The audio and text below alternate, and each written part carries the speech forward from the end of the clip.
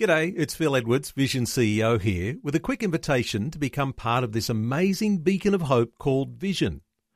Together we can put our love into action to help people of all kinds build or rebuild their lives on the truth of God. Please consider the part you can play during our upcoming Visionathon appeal, remembering that it's your support that makes Vision possible, including this podcast. Life, culture, and current events from a biblical perspective. 2020 on Vision. Our privilege today to get an update on developments with one Christian ministry initiative that has brought the gospel message to millions around the world. It's over 30 years since the first solar-powered Mega Voice audio Bible was released. The Mega Voice is considered to be a modern marvel of technology to bring the gospel and discipleship tools within easy reach of the masses across the developing world. And now for the first time in history, there is a self-powered, lightweight, low-cost, easy-to-use Bible for the almost 500 million deaf people in the world. Their heart language is sign language. Our privilege to welcome the founder and inventor of the Mega Voice, Tom Tresidder. Tom, welcome along to 2020. Well, it's lovely to be with you at the beginning of this year. Very, very glad to be with you. Tom, beginning of the year, but also the beginning of what is a new and really powerful way to outreach to people who are hearing impaired around the world. Give us an insight here into the fact that you're just getting ready to launch this new initiative. Neil, wonderful in that, as you say, for 33 years now, since the Lord gave me Mega Voice, in other words, a handheld, solar-powered, no moving part audio Bible, and that has been wonderful for the people who cannot or do not or will not read, and that even means the blind.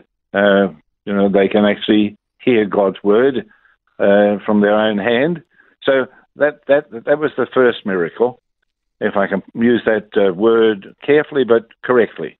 And then I became concerned about people who are deaf. But even that was a fascinating story. In that I was sitting in a church in Samoa. Out came a lady who signed the whole service. And that means hymns and prayers and Bible study, Bible reading and the sermon. And I showed her Mega Voice afterward and at morning tea, and she said, that's exactly what I need. And I was surprised by her enthusiasm. But she said, actually, what you don't know is that in the front seats were 32 people who are deaf. Now, of course, they're deaf. They don't receive too much limelight in our world today. They're overlooked. And she said, but so I need your Mega Voice. I need it with a screen so that people can see the signer on the screen. It was a real eye-opener to me when she put it so clearly as that. And I said, well, I've sketched what you want, but we haven't had the money and we've never done anything about it. And she said, well, that's what I want. She said, because in the Pacific, there are many people who are deaf and hearing impaired because of dietary deficiency. And so I came home and talked to our industrial designer, and we got together, and so here we have a 10-inch screen, if you can imagine that, 10-inch in that sort of terminology. And it's a touch screen like an iPad. It has a couple of very powerful speakers, much more powerful than an iPad, so that people who are, friends and family who are not deaf, they can actually see the signer, but they could also hear the message in audio form. So it's not just for the deaf; it's for people who can see as well.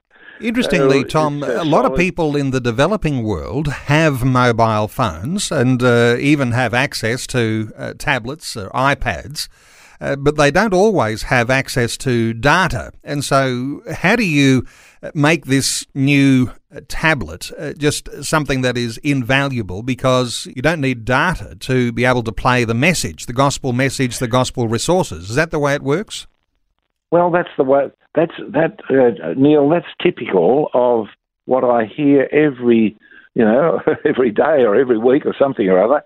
That people think that everyone in the world has got mobile phone or they've got iPads. But two things on that. One is they haven't, or they don't have the power to drive it. Whereas our Megaverse audio Bibles, and now this, what we call the Envision, can be solar powered. And so it's not dependent on power. The second thing is that we can simply slip in a micro SD card and put in further messages at the drop of a hat.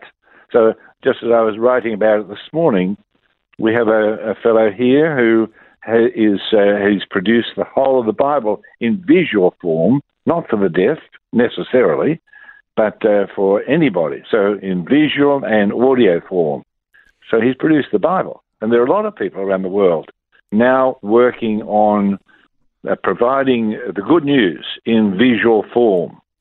So, I imagine too, Tom, that people with a hearing disability, just like people who have a sight disability, are often among the poor because they don't always have that same capacity to be able to earn an income in a developing world capacity. Any thoughts around the people and the special needs of the hearing impaired?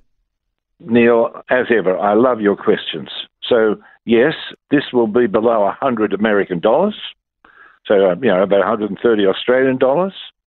So, therefore, it's incredible that we've been able to, and indeed in large quantities, then we'll reduce the price still further. So, the point you're making is that people are poor when they're deaf.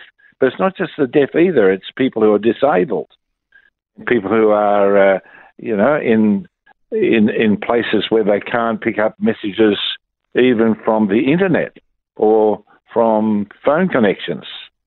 So it can be anywhere in the world. People can be sitting and watching. And when we talk about people, with the two powerful speakers and with a 10-inch screen, 20 people can listen and watch with great ease and comfort. Tom, special honour to you, because I know you won't mind me mentioning you're 87 years old and you're working with these new technologies to reach out around the world with the gospel. And, a champion sculler by way of rowing, and you're an industrial designer, you're a lay preacher. Nothing's going to hold you back here. What keeps you going at 87? How did you get all that information? My secret sources. Well, it must have. Neil, I've got to thank the Lord firstly because He made me. He gives me the breath today, and like any of us, I could be with Him in glory tomorrow or today. So, in a sense, I am very thankful for the training that He's allowed me to do and the racing on the water that I've been able to do over these 70-odd years. And that has all been, I'm a teetotaler. I don't smoke at all. And so all of those things have contributed, and He's given me the discipline to not do those things so that my body is in the state that it's in. And then, right since I came to know Him on my 15th birthday, and I believe that since then He's given me personally salvation, and He's given me a desire that other people look for salvation in Jesus. They don't know where to get it. And unless we give them God's word in a form that they can take in, that they can engage with, then they won't necessarily ever know Him. But when they push the button and they hear Him speak, that's miraculous. And now for the deaf and hearing impaired and disabled, and even people, 10%. In the UK, 10% of people are dyslexic. So here's a Bible for them as well. I mean, that's miraculous. Tom, 500 million people around the world who are using sign language. There's still a big challenge here, isn't there? Because not all those sign languages are the same language. There's going to need to be all sorts of variety of content in there to be able to reach out. But I imagine you can continue to add to the resource that comes through this new tablet. Yes, Neil. I'm not an expert. I'm learning, but there are over 400 distinctly different sign languages. So the American Sign Language, and by the way, the American Bible Society and the Deaf Society over there, they've just released the world's first and only Bible in sign language. That is an American Sign Language. That is not Australian Sign Language, which is Auslan. It's not Hungarian. It's not Ugandan. It's not German. So everyone is different. And the thing that one of the things that thrills me, Neil, is that up till now, and I say this sort of carefully, and yet, it needs to be said, up till now there's not been sort of an incentive for people at Bible colleges to learn sign. That's, you said that correctly so, that there are about 500,000 people who are deaf and hearing impaired. And you see, but we can easily forget them. They're a community on their own, no matter what language they. If we had several people now in the same room as you and me, then they would be talking away, no noise, talking away, and we're out of it. But they're in it. They can understand each other. So each of those languages are a community in their own nation. And so there's not been the incentive until now, but now my longing would be that Bible Society, Bible colleges, etc., would be seeking to teach students that want to learn sign. The students have got a reason. The Bible translators have got a reason for there be sections that learn sign. Tom, we're ready to get this launched, and you've got your sights set on North Kenya, where the majority of people there are Muslim people, and there's a missionary you've got on hand who is in need of some level of support to get this launched in North Kenya. What's the need here, and how can listeners to our conversation today get involved? Well, so in North Kenya, which is 85, in this particular part of Kenya, 85% of people are Muslim. They war. They're called warriors. They fight each other. And recently, the missionary that we're working with there, with the Church Missionary Society, he was invited by one of the imams to come and speak to his people, because he'd learned that 63 families had already come to Christ, and that they had Mega Voice Bibles in their language. And so he went to speak to them, and they said, well, we want what your people have got in your community, which of course was Jesus, and they had the Bible or portions of it in their own language. So they're saying, we want that.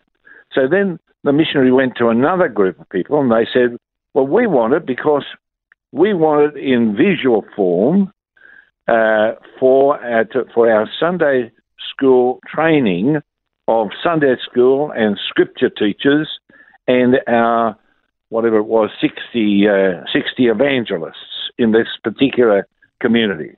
So that's what he wants for North Kenya. So right today, he wants at least 60 of these Mega Voice Envision Bibles. with their insertable micro SD card for the training of 60 evangelists. He'd take them today at $130 each. Okay, so it works out $130 Australian, and you've got a call now for 60 of these into North Kenya. It is testing the waters because it's a big mission field, as you say. 500 million people who are hearing impaired around the world will benefit from this development that goes on what is already a modern marvel, the Mega Voice. And listeners who might like to be connected and perhaps participate in what's happening with this first launch of this new tablet, which brings sign language, the gospel in sign language, to deaf communities in the developing world.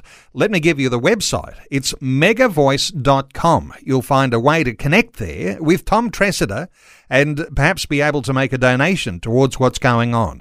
megavoice.com. Tom Tresidder, just a privilege talking to you once again. Thanks so much for sharing these thoughts with us today on 2020.